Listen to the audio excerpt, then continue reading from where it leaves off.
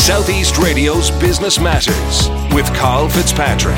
Southeast Radio. Welcome back to Southeast Radio's Business Matters with me, Carl Fitzpatrick. Well, since it was first established in 1984, Cirque du Soleil has enthralled audiences across the world. This billion-dollar business has also gained recognition for not only captivating the public for 35 years, but also for turning the traditional circus model on its head, the epitome of a successful blue ocean strategy. The CEO of Cirque du Soleil, Danielle Lemar, joins me now to discuss the business success behind the spectacle. Danielle, many thanks for being our guest this morning. Cirque has been in business for 35 years. But for those of our listeners that may not be familiar with the brand, what is Cirque du Soleil? Good morning. It's my pleasure to be here. Yeah, first and foremost, it started by a bunch of street performers that were dreaming to build a global brand. And over the years, we have been able to do that market by market, so much so that today our shows are traveling to more than 450 cities. Now, the company is referenced in the book Blue Ocean Strategy because Cirque du Soleil literally turned the circus model on its head. What is the original story behind this phenomenon? Yeah, what the founder of the company, Guy Laliberté, thought was that there was a room to create a new category of show. And that's what is described in the Blue Ocean Strategy, is that we took something that was seen as being very old, a form of art, and we have really transformed it to something that is tough to describe, because if you go to see a Cirque du Soleil show, you will probably start by saying it's not a circus show, it's not a theatrical, it's not a musical, and I would normally interrupt you and say this is the new category of show, which is called Cirque du Soleil. So, talk to us about the range of Cirque shows that are both resident and touring around the world at present. Yeah, we have right now three categories of show. We have arena shows that are helping us to travel in secondary cities around the world. We have our Big Tent show, which is what we present at the Royal Albert Hall in London every year. And we have resident show. We have 7 resident show in Las Vegas. We have one opening this year in Orlando, and one in Hangzhou in China. And those permanent shows are offering us the opportunity to push the boundaries of our creativity by bringing new technologies. And that's something that is very exciting when I look to the evolution of the Cirque du Soleil brand moving forward. And how are your shows performing in Las Vegas today? It's amazing. Cirque du Soleil is really changing Las Vegas every year by bringing new shows.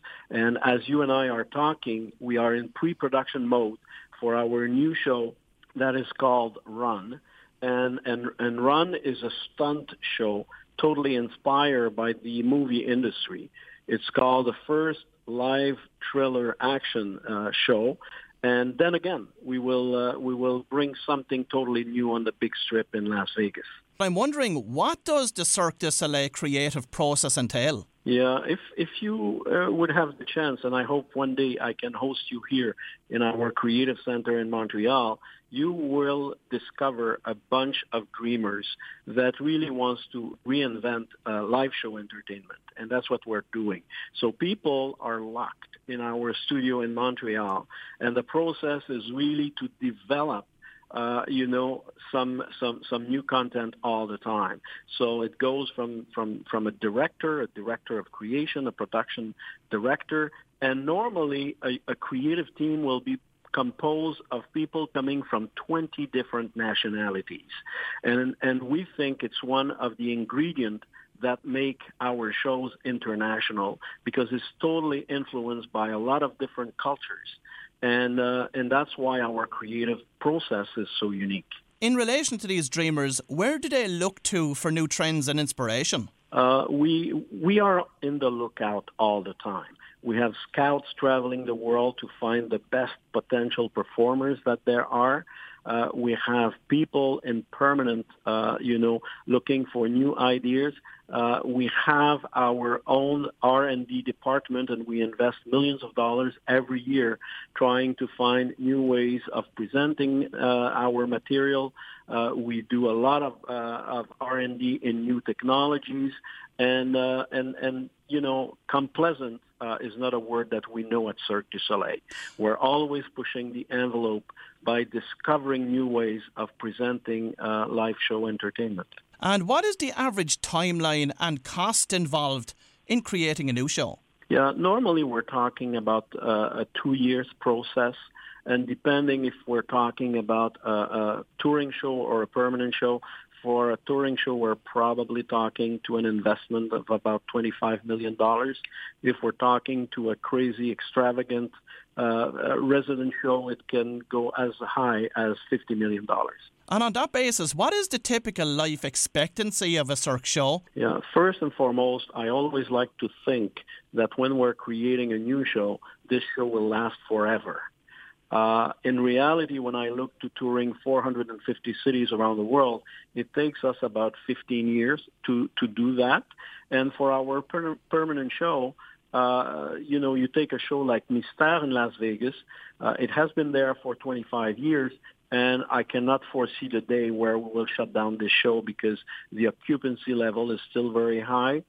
And that's one thing that is motivating for us is that when we offer a job to an artist, we like to provide that job for many, many years.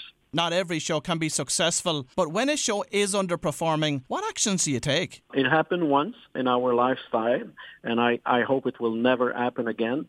But the brand is so important that we had no choice, to shut down the show. And we did that in a very short period of time. Now, I attended your Michael Jackson 1 show in Las Vegas a few weeks ago. Does the show suffer any adverse reaction following the ongoing controversy surrounding the late King of Pop? Yeah, the reality is that people are looking to that show, and they're looking to the artist and the famous music that this artist has delivered. And therefore, yes, there has been some impact for a few weeks. But this show is still very liked by the fan, and this show is going to be there for the foreseeable future. And what are the biggest mistakes that the company has made to date, and how have you learned from these mistakes? Yeah, the biggest mistake was, and I was referring to the show we had to shut down, is that we did a show which was a vaudeville show, and we realized that the brand has such high expectations that if you don't deliver a high level of acrobatic act, when you put the name Cirque du Soleil, it doesn't work. People were coming to see that vaudeville show, and the people that had never seen a Cirque du Soleil show thought that it was great. But our fan didn't like it because the acrobatic level was not at the level that normally a show of Cirque du Soleil can deliver. So that was a very quick learning for us there about the limitation of our brand, but more importantly, about the quality that our fans are expecting. And we don't want to disappoint our fan. And that's why we're fighting so much every day to bring new ideas, to surprise our fans, to make sure that they will realize that Cirque is doing everything to please them. Now, Cirque du Soleil is truly a premium product. So how impacted is it by economic downturns?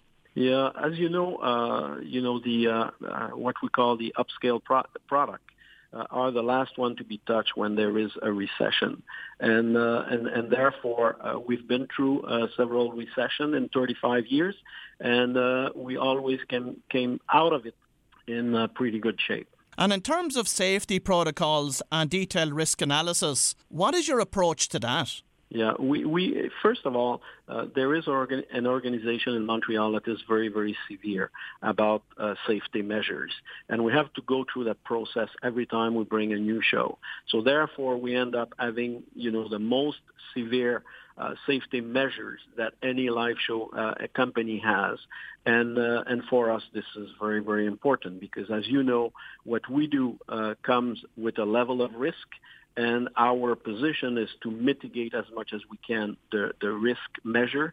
And we have a lot of safety measures, again, to protect our artists that we love dearly. And is it true that you also have physiotherapists and even psychologists on staff to keep the artist healthy? Oh, totally. We even for our touring shows, we have all the medical services for our artists. We have therapists on tour. We have coach on tour. And we have to keep our artists pushing the level of performance every day by training a lot. So our artists are also amazing athletes, and we take great pride in bringing them all the support they need to perform at the level that people are expecting. And what is the greatest challenge facing Cirque over the next 5 years? Is to renew ourselves all the time. Is to understand that we are as good as our latest show. So when we're developing a new show, I can guarantee you that there is a lot of anxiety in our creative center. People are sweating and people are agonizing about finding new ideas, and this is so healthy. I feel so good about it. If one day people think that we are good and we can do anything, I think that will be the beginning of the end. And really, that's my job, is to pushing the team here as much as I can to make sure that we don't take anything for granted and that we are reinventing ourselves all the time. Guy Laliberté has reinvented circus art. Our job here is to reinvent Cirque du Soleil. And in terms of performers, how do you go about sourcing them? We're very lucky. First of all, we have a data bank of about 100,000 artists. Because of the brand right now, if you are a good performer, the place you want to work is at Cirque du Soleil. And we have scouts traveling the world to make sure that all the best artists are at Cirque du Soleil. So if you call me tomorrow and say, Daniel, I've seen this amazing performers, chances are that I will send a scout of Cirque in few hours and make sure that artist join our organization, because all the best artists in the world has to be at Cirque du Soleil. And in terms of the residencies that Cirque has, especially, let's say, in New York or Orlando or in Las Vegas in any of the hotels on the Strip, how does the relationship work between you and the venue? Yeah, it's a great partnership. The way it works is a joint venture between us and MGM or between us and Disney. And they provide us a purpose-built theater, and we produce a show that is totally unique for that venue. And together we market it. And so far, we have been very, very successful with those two partners. Now, we've mentioned earlier on about your partnership with Michael Jackson, but of course you went on and you created a show around the Beatles. Are we going to see more of this style of show coming from Cirque over the coming years? Yeah, we have, there is not that many iconic artists as the Beatles are. But yes, we're always in the lookout for new artists.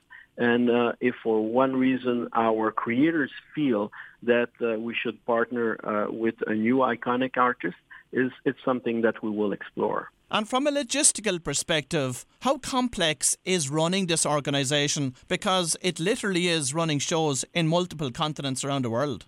Yeah, it's crazy because the logistic is insane.